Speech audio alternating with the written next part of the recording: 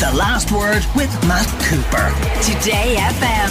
It all happens here. Of course, Enoch Burke and his family are evangelical Christians. They might actually think the Church of England are heretics for considering the use of gender-neutral terms for God, getting rid of the use of the word he. Joining us for the week trending to discuss that and many other things, we have Lorcan, Nyhan, Head of Training at the Communications Clinic, and Brianna, Parkins, author and Irish Times columnist. And Brianna, let's start. What exactly is it that the Church of England is considering? They're looking at gender-neutral language. The Bishop of Lichfield apparently has been exploring the use of gendered language in relation to God for several years. So maybe he isn't so much of a he, maybe it's a she, maybe they might move to a gender-neutral term. I'm not sure what that is. Well, yeah, what could it be? I don't know. Bestie? What do you think, Lorcan? I think, look, if you look at the logic of this, there actually is a logic to it to a degree, okay? Number one, the Church of England tends to be, relatively advanced in these things. They tend to be quite good in gender, female vicars, being able to get married. They just announced recently just really rubbing it in, aren't they? Yeah, and they're able to bless gay union, etc. now in the Church of England. So they tend to be ahead, so there's a logic there. There's also, even the Catholic Church is actually aligned on this. They're behind the Catholic Church a little bit, because the Catholic Church in the second catechism says, God is neither a man, God is not a woman, God is God. But then hang on, how come you've got God the Father, God the Son and God the Holy Spirit? Because as you continue on, they say that God is referred to as the Father, but can also be the embodiment of the Mother, and therefore God is God. And God is actually gender neutral according to the Catholic Church as well. Why is the Lord's Prayer Our Father? That's why there's a logic to the idea, but it's also ridiculous. It's ridiculous because it's going to help, it's going to fuel the exact kind of people who hate this kind of stuff, who don't want there to be a gender equality, who don't want stuff to be inclusive, who don't want to be inclusive in all of their actions, because it fuels them up and says, oh, it's ridiculous, because how are we going to say our Father? And there is no answer. I see, Brianna, I think there might be people who would be offended by the idea of replacing our Father with, say, well, you said our bestie, or our father, or our whatever. Parent is what's suggested in some things, which doesn't necessarily work either. Our parent who art in heaven. I'm not sure if that's... And there is conservative critics, surprise, surprise, and organised religion who would have those, have hit back and said, that God is called Father, can't be substituted by Mother, and that was Dr. Ian Paul, and basically said it's the abandonment of the doctrine. It's just silly. But if you have an issue with it, you also have an issue with the second catechism of the Catholic Church, the teachings of the Catholic Church. Did you know the catechism off by heart, or did you go back and your Holy Communion teacher listening in now would be so proud. Very, very, very proud. Anything I ever say, I know off by heart. I don't research before I come on. It's all off the top of my head. They don't give us the stories before we come in. It's all just yeah. These very learned people. And then there's a listener asked the question, does that mean Holy Mary gets downgraded? Oh, to what? Just plain old Mary? Mary next door? Well, Mary was a woman. She was a human. Yeah, but there's no... Jesus. Yeah, but Jesus doesn't get downgraded either, I think. I think that all stays, I think. And Jesus was definitely a man. Again, there's a logic to this, but because it leads to conversations like this, it becomes a foolish idea. Because he was God the Son. Okay, and there was a story as well this week back in Kilmacanogue, which a lot of people getting very upset by the theft of a Virgin Mary statue. Apparently, the Virgin Mary statue was seen at 3 p.m. on public holiday, and then by Bank Holiday Monday, and then by 6 p.m. it was gone. So it's disappeared. And we used to have a moving statue in Cork, but this is entirely different. But that was back, but when you only had one TV channel, you know what I mean? That was a different time in Ireland. That is true. You've got different TV channels now. I think people got moved on with their lives and started watching the Kardashians. But I have a feeling that someone woke up the day after the bank holiday with a banging head and a new garden ornament and is panicking and doesn't know what to do with it. And it might reappear in the dead of night. But there are two things. Number one, I think if you go back to the moving statues, in some ways it does show that we have moved on a little bit, because if you read the story, there was no debris or remains. It was a 5 foot high statue. It was up on the top of a hill, so very, very difficult to move. It didn't break, and it doesn't look like anyone was moved, and it was in the middle of the day. 30 years ago, this may have been a miracle, but now we kind of look into it and say, it's a straightforward theft. It's a straightforward theft now. And if you look at the image of it, it was a difficult thing to move. Okay, but massive. Can we also appreciate that there are, for some people, that would be very upsetting, that these people might have found this as somewhere that they wanted to go and pray, that they believe this should be treated with respect, and somebody has shown utter disrespect for their beliefs.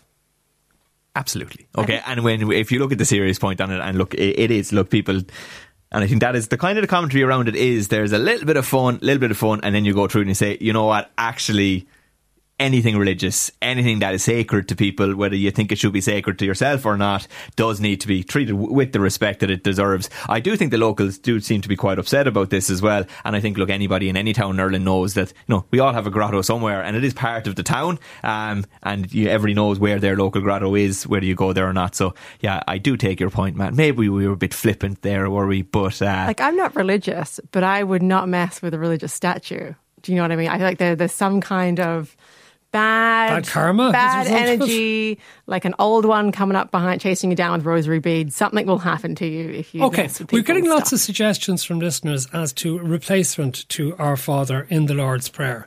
So we get suggestions like Our Creator, Our Guardian, Our Almighty, Our Power. Another one suggesting Our Lord and Our Lady. Our Creator is another one from listener. There's lots of people giving this thought. Yeah, Creator. They're all actually very valid, aren't they? You don't believe in the idea of creation, is it? I just am not. You're entitled to disagree with creationism if you want. Being into that. No, I went to a public school that didn't have religion, so that's my line. I think if we take it in the context that it's people who want to change Our Father, I think if you're saying the Our Father, you probably are in the line of thinking. I am a godless heathen. Yeah, that is me. We were all thinking that, but okay. But after the theft of the statue of the Virgin Mary, which is still missing, I believe, is it? We haven't heard anything about it being recovered. She has not recovered. What about the vandalism of the Hill of Tara Standing Stone?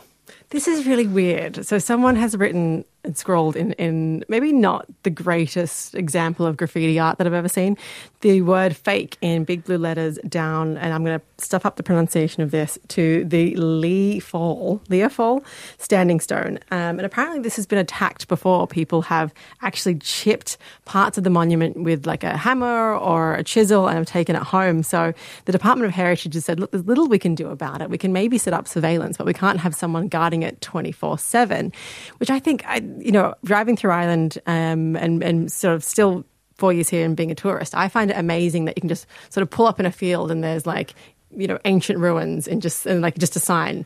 And it's amazing. You can go up and you can touch it and it's accessible. There's nothing standing between you and the thing. And that's a really lovely thing about Ireland. And I would really hate to see monuments lose that because of vandalism. And look, that's actually not something I would have considered, but now that you say it, absolutely, it is a lovely thing that we have, and it is something you would not want to lose. Nor would you want CCTV to have to be everywhere, or for there have to be fencing you to go over and go through, because it would take away from the mystique of it as well, and those experiences. You are just walking through on a country walk, and then you can see it. I do find it interesting that it was fake that was written on it, because I'm not entirely sure what point the graffiti artist was trying to make. I don't know if they were trying to say that the stone was fake or that it's not actually the real mystical stone that I think. Are you actually implying that the gobshite who actually sprayed this was applying considered thought to his or her actions? I think he was he or she was applying whatever considered thought something like that can muster for something like this. So they definitely meant something. So I'm trying to work out what they might have meant. I don't know if they thought it wasn't a real stone, or if they thought that the myth around the stone wasn't real, or if the myth was real but this stone wasn't the one that's around the myth. Because the myth is that if the real ruler of Ireland hit their foot off it, it would scream or cry out or sing a song. So I'm not sure if they're saying that a different stone does that, or that it's fake that stone does that, or that this in fact is not a stone at all. But they must have meant something by putting the word fake, or else they would just put their name, or Jimmy was here, or whatever they normally do. A conspiracy theory, like it's actually just a 5G tower instead of a rock monument. Yeah, it'd be one of the odder conspiracy theories. I need to know more. We should start one. I think you've gone a long way towards starting one. Fair play to you on that. Okay, we're going to have to take a break. We have lots more to talk about in the week trending with Brianna Parkins and Lorcan Nyhan. We'll be talking about the Samuel Beckett play that had to be cancelled because only men had auditioned for the parts of the men. We're also going to be talking about the return of Bertie Fawlty. Sorry, that's Basil Fawlty, my mistake. And Madonna, who feels that she is victim of ageism and misogynism. That and more when we come back after this. Listener here who says about the return of Fawlty Towers and Basil Fawlty. I'm delighted for John Cleese. He'll finally be able to say those things that he feels can't be said anymore. Now, the emoji in this suggests there is incredible sarcasm from that listener, because isn't it the case, Lorcan, that John Cleese is never done complaining about the things that apparently he says he's not allowed to say. We can't stop hearing about what John Cleese can't say. He was telling us on his GB News programme when he signed up to present it that he can't say what he wants anymore. He was telling us on BBC 4 that he can't say what he wants anymore. He was telling us the BBC would not air him anymore just after they'd aired his sitcom that failed. I said that they wouldn't play Monty Python anymore. They can't, because Netflix has all the exclusive rights. So look, now he's going to tell us what he's not able to say anymore by rebooting his incredibly successful sitcom from the 70s with Rob Reiner involved in directing it. So look, I think John Cleese has become so boring, I think, from just consistently going on about woke culture. It's turned into the Major of Faulty Towers. But at least the Major was a bit doddery, though. Do you know, he doesn't come across as necessarily doddery. He comes across like he doesn't know what he's saying. It's just painful. You can't go back either, can you, Brianna? I mean, it was, dare I say it, a classic of its times. What everybody loved, Faulty Towers, long before you were born, or Lorcan was born. But it was good. But you can't go back 50 years later, can you? So there's, Manuel, the character, probably a bit dodgy, probably a bit racist now. But I kind of love people like John Cleese who are like, the reasons I'm not getting work opportunities is because of cancel culture. Maybe instead of just like maybe doing a bit of self-awareness and drilling down and going, actually, am I that funny? Am I that relevant? It's a bit like me saying I don't have a modelling contract at Paris Fashion Week because I'm too woke and my views are wrong. Like, that's the thing that's holding me back. I think it's really interesting, again, that, just that thing about Monty Python. And he said the BBC won't show it. And Netflix had the rights, John. Like, it just seems like he's just grasping for any reason other than himself not being that particularly funny as the reason why he's not on telly anymore. Okay, another listener says, this is like Roger Waters re-recording The Dark Side of the Moon. This listener has anticipated we would get to Roger Waters, who was called by the wife of one of his Pink Floyd colleagues this week as an anti-Semite and a Putin apologist, Brianna. Yeah, Polly Sampson. So I didn't know she actually was a lyricist for them as well. That was my learning of the week. And she wrote, and I'm going to read this tweet out because it's quite, she's really squeezed it into 140 characters there. And she just called him an anti-Semitic rotten call, also a Putin apologist and a lying, thieving, hypocritical, tax-avoiding, lip-syncing, misogynist, sick with envy, megalomaniac. Oh God, I hope she's right, because otherwise the legal action is going to be something spectacular. Like, that is insane that she's fit all that into that. I mean, the lip-syncing part is kind of the petty part of that, but I enjoy that she threw that in there for good measure. And he sort of fired back and said that, he's supported Palestine and he thinks that Israel has committed genocide against indigenous people, and then he kind of defends performing in Russia because he's like, oh, Moscow, they don't do that. And it's like, well, do you want to ask the Siberians that, and all the Ukrainians? Yeah. I mean, look, by far the best bit of the insult was absolutely just that little dig that clearly would hurt him more than anything else of the lip sync, and then we'll move on and go to back to your real core character. But just throwing that in, little drive-by dig, I thought I was very impressed with that as well. Look, I suppose looking at it a slightly a wider lens, I know absolutely nothing about music. Just to be very, very clear, I did not really know who either of these people were. But having read into it, I mean, if you read the quotes that he put up on his own website on the Putin apologist bit, I mean, there's a lot of reading to be done there on what he has said, and it's that thing that we see consistently on people who see themselves as of the left, which is hating America and an American foreign policy so much that they decide, well, everybody who's anti-America has to actually be good rather than just a pox in all their houses. And so he compares saying, is Putin really worse than Biden? And whatever, that's your opinion. They're clearly not comparable, but there you go. But then goes as far and says Putin basically is actually a good guy who works with the Russian Federation and does what the Russian people want. And you do see that quite often. And in the Ukrainian war has really highlighted people like that, or the war in Ukraine has highlighted that, where, you can have issues with foreign policy from the US. I'd have a lot of issues with what they've done as well. But they then apply that and say, well, anybody who's anti-America must be good. And they've been shown to be quite obviously wrong, but can't admit that they were wrong. Too far down the line. Look, I don't like Pink Floyd. I think they're the most self-indulgent, one of the top 5 self-indulgent bands in rock history. Okay, now you tell us, Lorcan, about a story that was in the Irish Times last weekend, but we haven't had a chance to get to it yet. A story out of Holland and an attempt to stage Waiting for Godot, Samuel Beckett's play, which has been cancelled. This is the ultimate in cancel culture, perhaps. Tell us why. Because it was actually cancelled, a rarity within that culture. There was a play in a university. They were doing the Waiting for Godot, all-male play, all-male cast. And it's been cancelled because it goes against the university's policy where it has to be inclusive in your casting. Everybody has to get the opportunity. So they said in their casting call, this is for men and therefore only men can apply. That was against the policy of the university, and now it has to be cancelled. It's ridiculous. Why is it ridiculous? It's ridiculous because the law is grand, or the rule is grand, be inclusive 100%, but you have to be able to apply common sense within your rules. Beckett doesn't let plays, or because he wrote it in his will, plays cannot go on to change the script or change the cast. You're not allowed to do it. You're not able to. It would be the opposite of being inclusive if you had decided, you know what, we'll let everybody audition, but only half of you are going to be able to get the roles. You have to be able to have space in art that is all male stories, that is all female stories. I'm going to give you an example that is a shameless plug, but my mother is in a play in Ballyduff in Waterford. They're the All-Ireland champions in amateur dramatics, and it's called The Welkin, and it's an all-female cast. Because it's like 12 Angry Men, but in 1759 in Surrey, an all-female cast. It would have been ridiculous to audition men and then not give them the role. It's a stupidly applied law, a rule, and the university should stop. It's a stupid play. It's like Samuel Beckett.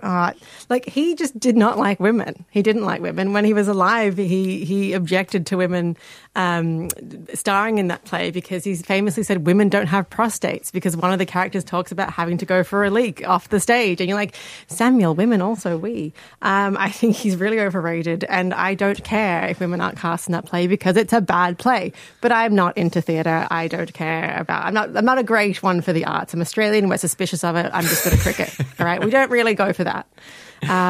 So it's kind of. But if you brought a couple of tinnies to a play, would that make things better? Yeah, we do actually have really famous playwrights, and we have people who won Nobel Prizes and all that kind of thing. We do have like a secret. You just can't remember their names. Society. You know, Patrick White and there's Luis Nara.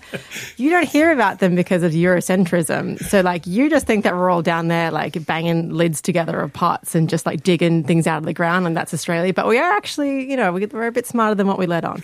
But back to this story, like his estate has sued people for putting women in the play, and the last one was in 2006. So the director was right in saying, we can't really put it on, but I just don't think you should have put that play on if you know that's what it is. Just junk it completely, fine. Have it your way. We won't ever perform it again. Okay, I'll stay with you, Brianna. What did you think of Madonna at the Grammys this week? The photographs of her and her reaction to commentary on the photographs. Yeah, so she was introducing performers, and it was Sam Smith and, Kim Petras. And everyone kind of concentrated on her face, which maybe doesn't look a lot like the Madonna that we would have known maybe 20 years ago. It's a different face. And she copped, the usual teasing on the internet, and Piers Morgan, the harbinger of anger on Twitter, just a hobgoblin of rage, tweeted a photo of her and said, I didn't know it was Halloween, which is, that's like year 9 comedy, Piers. If you're going to be mean, do a Joan Rivers and be properly funny and savage about it.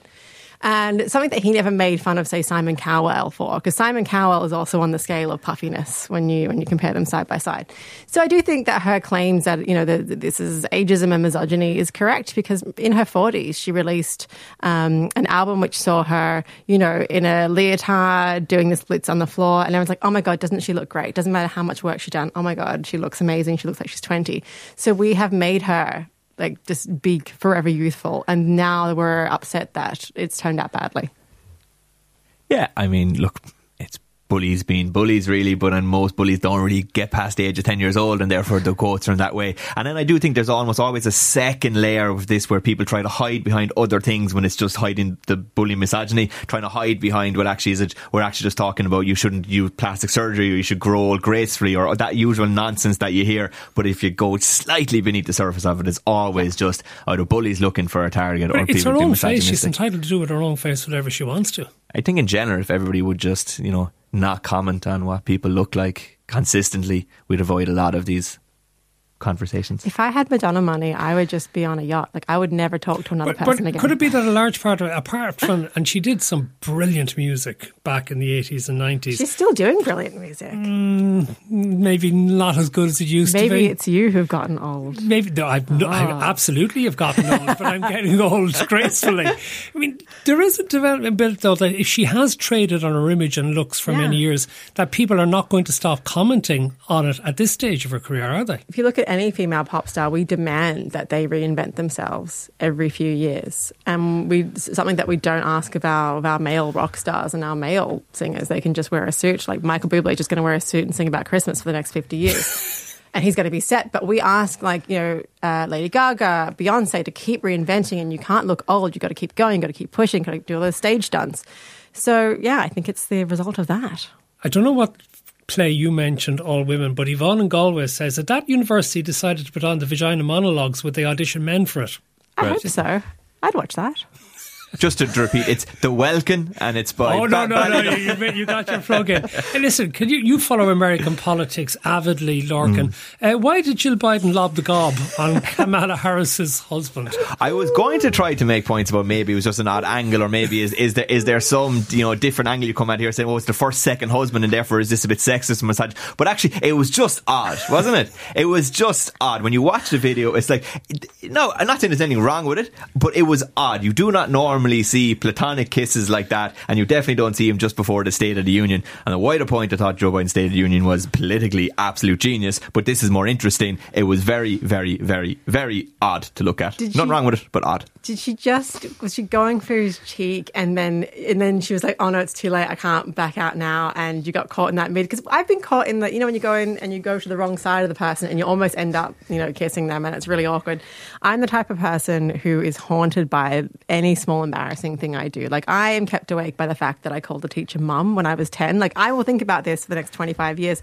So I just hope that Jill, she's not sitting up late at night thinking about this moment for the next 50 years. Because I would be. I kind of would have thought they'd be more used to it and cooler, because, we're obviously very awkward about those things. Do you kiss? Do you not kiss? Do you shake hands? What are you supposed to do? I would have thought they'd be a bit more used to it and a bit cooler about it. So I don't know. It was... I'm cringing. It's hard to know what to make of it, Matt. We could have more conspiracy theories if we wished. I'd have to leave the country and start a new life. I'd be like, see you later. Lorcan Nyhan from the Communications Clinic, Brianna Parkins of the Irish Times. Thank you both so much for being with us here on The Last Word for the Week Trending. And one listener says, Brianna, that your use of the word hobgoblin of rage to describe Piers Morgan is the quote of the year. And we're only in February. The Last Word with Matt Cooper. Weekdays from 4:30. Today FM.